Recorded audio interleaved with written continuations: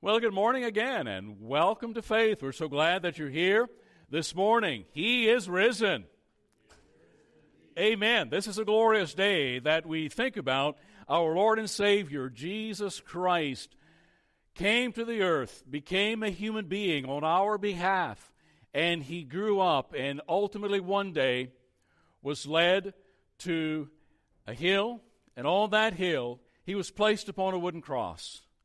And there, Jesus died on our behalf. The last few weeks, we have been unpacking the 7 sayings of Jesus from the cross.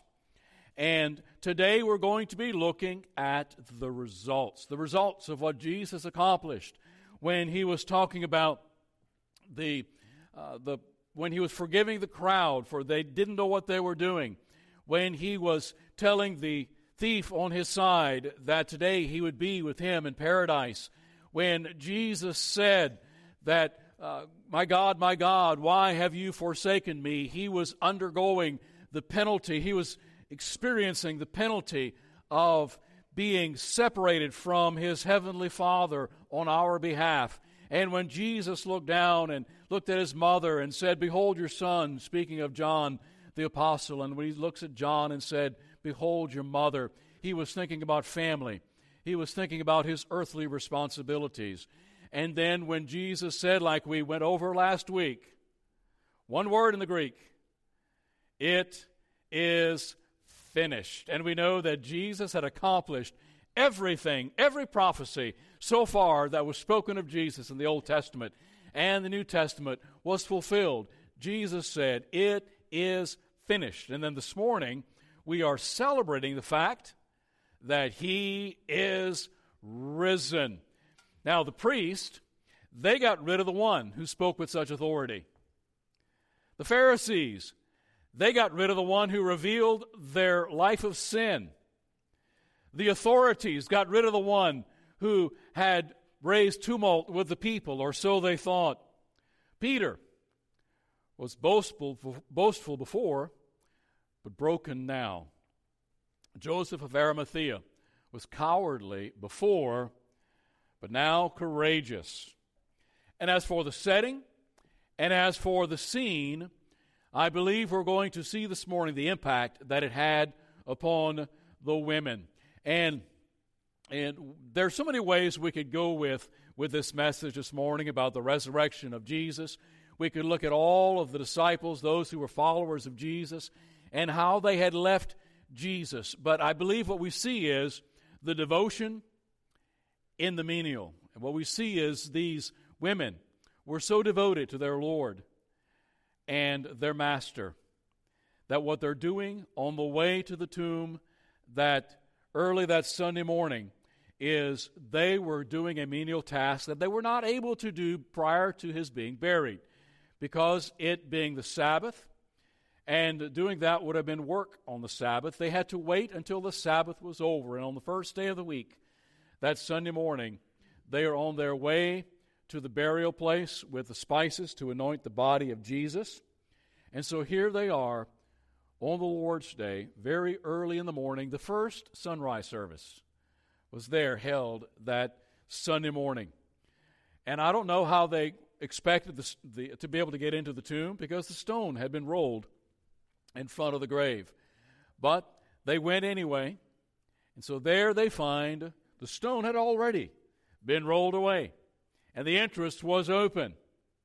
And the women had worried about, I'm sure, the safekeeping of Jesus' body.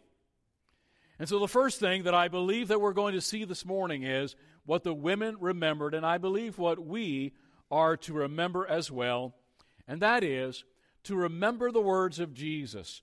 I believe it would behoove us on this side of the cross that we remember what Jesus had come to accomplish, to remember what Jesus said, and to remember that Jesus' death on the cross came as no surprise to him.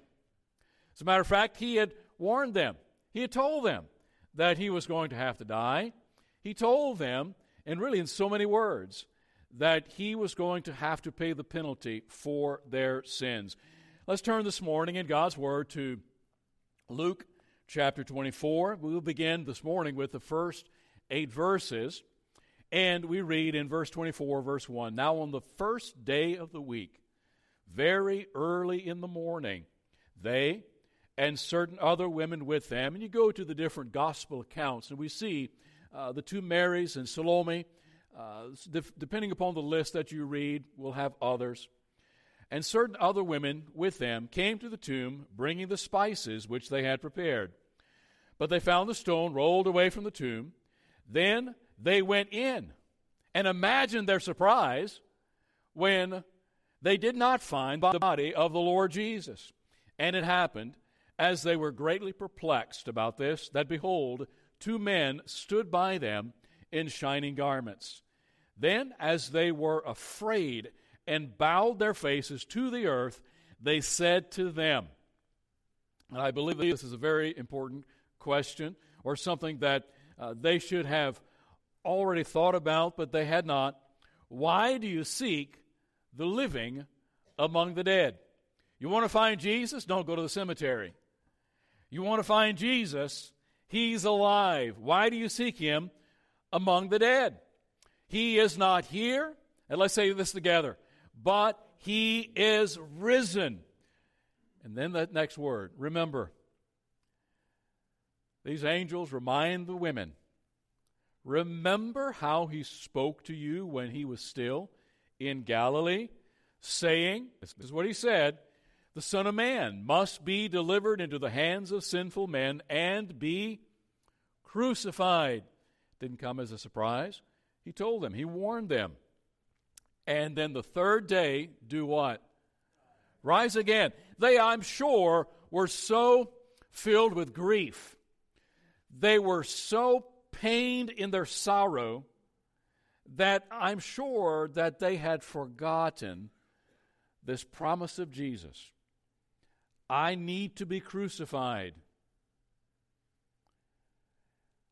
But on the third day, I will rise again. So why do you look for the living among the dead? He is risen. He already told you that. So he says to them, remember. And then they remembered his words. The women had remembered the words of Jesus, and I believe we need to remember those words as well. When we're filled with sorrow, when we're filled with anxiety, when we're filled with questions, when we're filled with pain, remember, he's risen. Jesus is alive to help us today. You know what? We may feel like we're alone. We may feel like we're empty. We may feel like people are against us. We may feel like we're trodden upon. We may feel like we have no idea where to turn. Those times are not fun. They're painful. They hurt. They physically hurt. But if we remember, as these women remembered, he's risen. He's alive. And he promised that he will never leave us. He will never forsake us. He will never leave us alone. And we can sense his presence when we truly need it. They remembered his words. And that's a good question for us today. Where are we looking for Jesus? Where are we looking for hope? Where are we looking for answers? Some people look for it in the Word of God. Some people look for it in the world, look for it in their job. Some people look for it in a bottle. Some people look for it in different places, in relationships. But we need to understand that we don't find the living among the dead. We don't find Jesus anywhere like that. We find Jesus when we seek for him. He is alive, and that's what the angel told the women. And a good question for those with loved ones in heaven. Jesus is alive. The Bible says he's sitting at the right hand of God the Father. And we have the promise that those who are in Christ and who have gone before us are with him, because the Apostle Paul said to be absent from the body is to be present with the Lord. So we have that promise that Jesus is alive, and the Bible said that he would take those up with him. He was 3 days in the heart of the earth. The Bible said he would take those as well up with him. And so that's our promise. So don't look for the Savior in the cemetery. He lives. He is risen. Verse 18 of Matthew 12. Matthew 12, Revelation 1:18. He says, I am he who lives and was dead, and behold, I am alive evermore. We need to remember the words of Jesus. Amen. I have the keys of Hades and of death. I have the keys of hell and of death. Jesus Christ can unlock the door. We also see back here in the great injunction is to remember. Jesus said, I am he who lives. I was dead, but behold, I am alive for how long? Forevermore. Amen. And I've got the keys. These are prophecies concerning his upcoming death.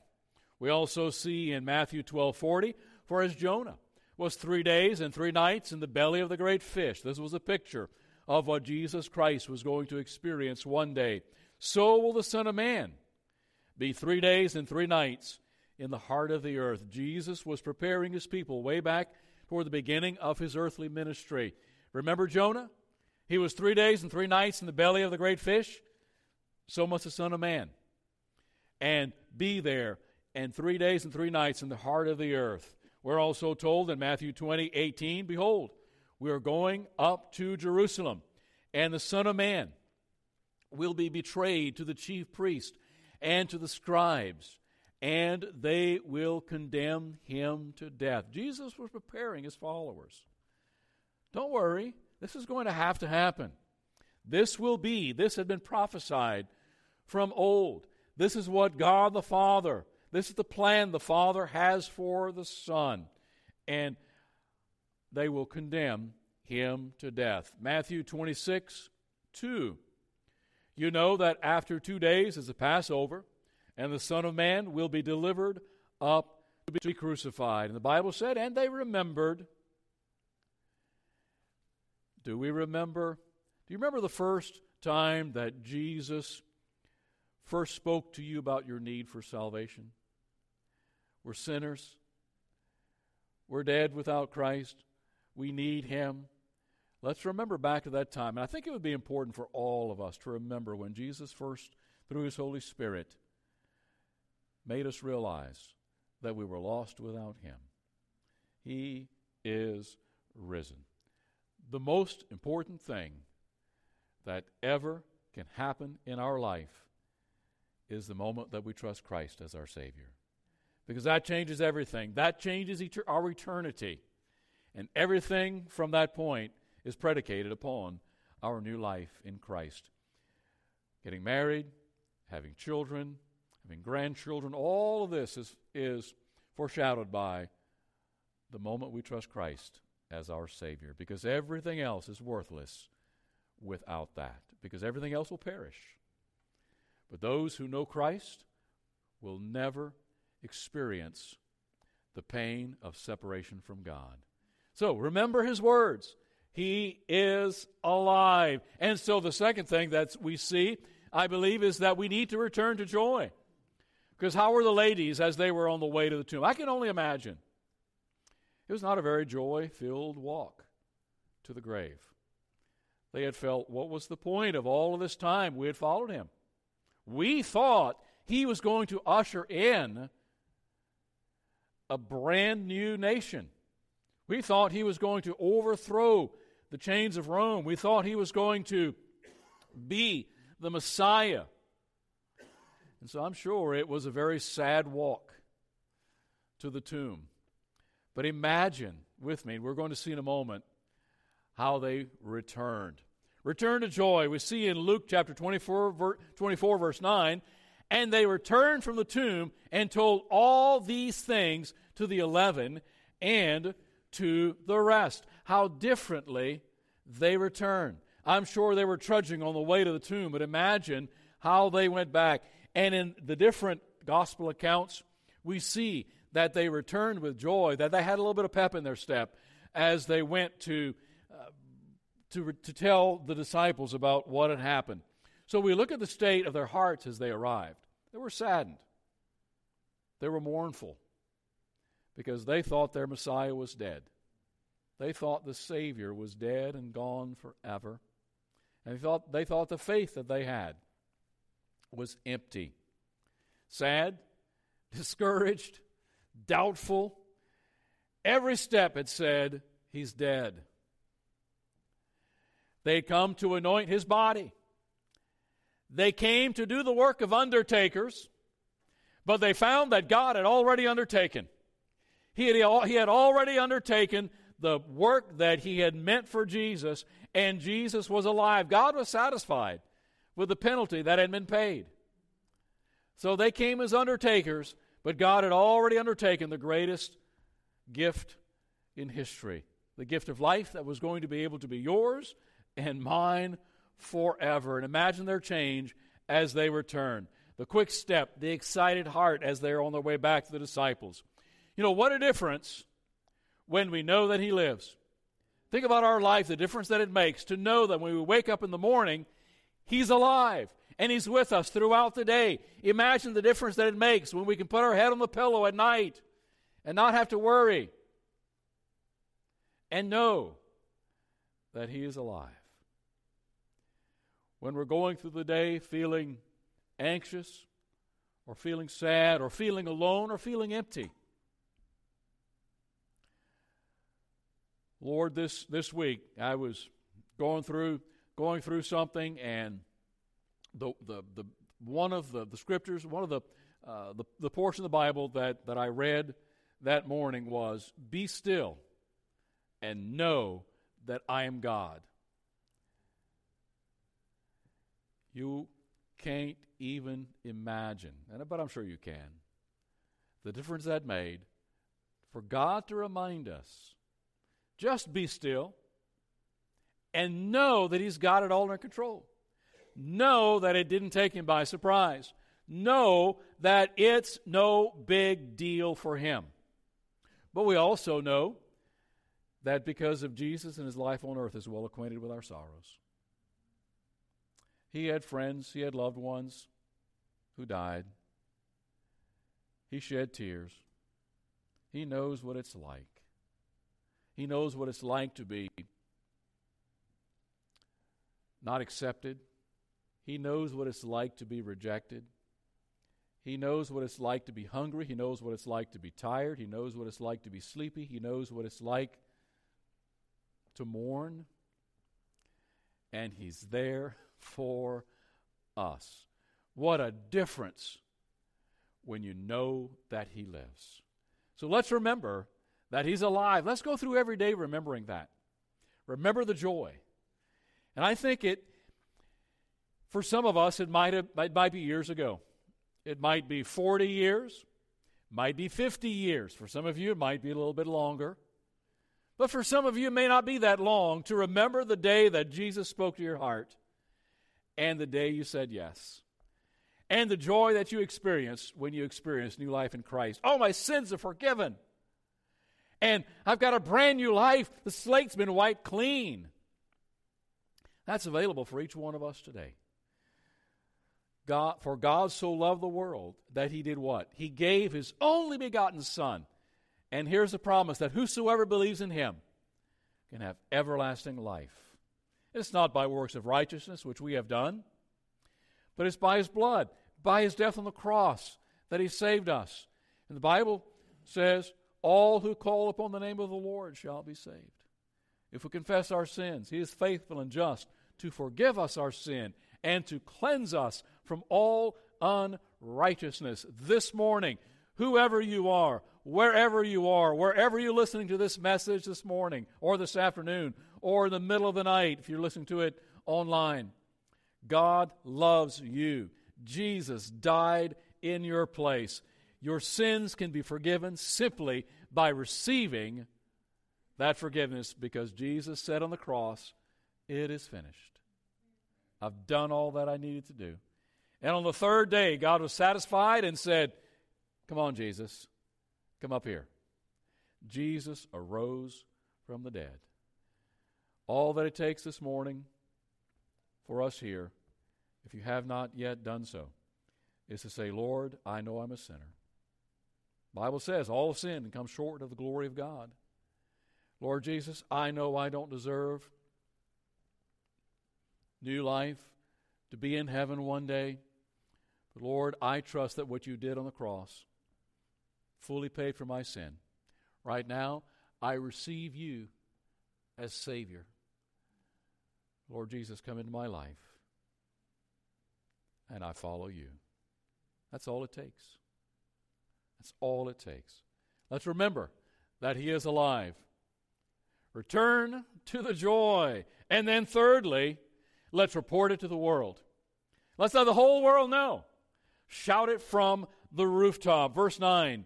Then they returned from the tomb and told all these things to the 11 and to all the rest. Imagine the excitement as they said, Jesus isn't there.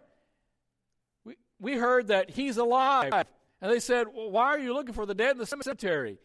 Why are we looking for the Savior in the cemetery? He is alive. The Bible said Jesus appeared to them. He appeared to the rest eventually. And the rest, as we say, is history. What a change. They went from morticians to missionaries. So they go to the tomb to anoint the body of Jesus, preparing him for death. But they find out that he is alive. So as missionaries, they go back and tell the rest, he is alive. They went to the tomb with their hands full of spices, but they returned with their hearts filled with songs and their mouth filled with the good news that Jesus is not dead. Jesus is risen. They went to anoint a body, and they returned to announce a blessing to the rest of the disciples. It's the greatest message that the world's ever heard. The greatest message that the world has ever heard. Now, there have been a lot of great messages that have been spread abroad. There have been a lot of messages, but the greatest message, the greatest story ever told is what Jesus Christ did on the cross on our behalf and rose again from the dead. Let's not hoard the good news. Let's shout it out to others. Jesus is alive. He loves you. He wants all of us to experience life today. And that's the good news that we can spread over all the world, across to our family, our neighbors, in the workplace. He's alive. God loves you. Jesus died for you. And new life is available. Past is wiped clean. Jesus said he would separate, God said he would separate our sins from us as far as the east is from the west. And we know, based on the compass, based on the earth being round, you go one direction, you never meet the other if you're going that way from east to west. And so what he promises is, when we trust Christ as our Savior, he forgives our sin, removes all of that handwriting against us. All that we've done is gone. It's cleared away. So as we conclude this morning, we think about the need of those to whom they spoke. Think about the disciples. Think about what they were going through. You imagine what they were feeling because they had forsaken Jesus? Imagine Peter, the one who said, Jesus, I'll never leave your side. I'll never forsake you. The one that before the rooster crowed had denied Jesus 3 times. Didn't want to be identified with Jesus. And cowardly wasn't there when they brought Jesus there to the cross, like the others was probably watching from afar. They needed to hear the good news. What about the rest of the disciples? They needed to hear the good news. Poor backslidden Peter, heartbroken John, a discouraged, doubting band of disciples. And we know this morning that the risen Christ will meet your need. What is your need today? Whatever it is, he is enough. He will meet that need. All we need to do is trust Christ as Savior. He is Lord. He is God. He was God in the flesh, lived as a human being, and hung there upon the cross as a human being, but also as eternal God. So he was able to pay an eternal sin debt for us. So when he said, it's finished, it really was finished. Salvation for mankind was complete. And all that we need to do is to receive that pardon, to accept that pardon. The pardon's available to all. But as we heard a few weeks ago, the pardon may be available to all, but the pardon is only as good as when we receive it. It's available to everyone. But when we say, yes, I'm a sinner, and I receive that pardon by trusting Christ and my Savior, that's when it's appropriated in our life. That's when it becomes real for us. The risen Christ will meet your need. Let's pray. Our Father, you sent your Son, Jesus Christ, to die on the cross in our place. You have given to us the opportunity to trust him.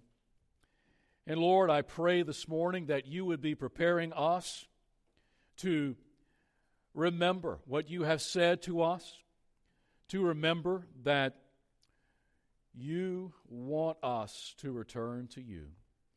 As a Father, this morning we ask that you would be with us in a mighty way. Father, be with each one here this morning. Maybe if there's any who are listening to this message that need to trust Christ as their Savior, dear Lord, we ask that your Holy Spirit would open their eyes, open their heart to receive your word today.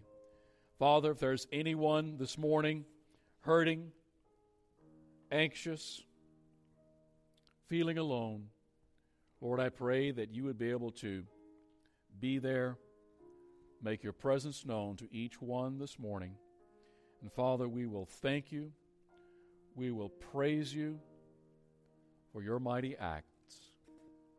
We pray this in Jesus' name, amen.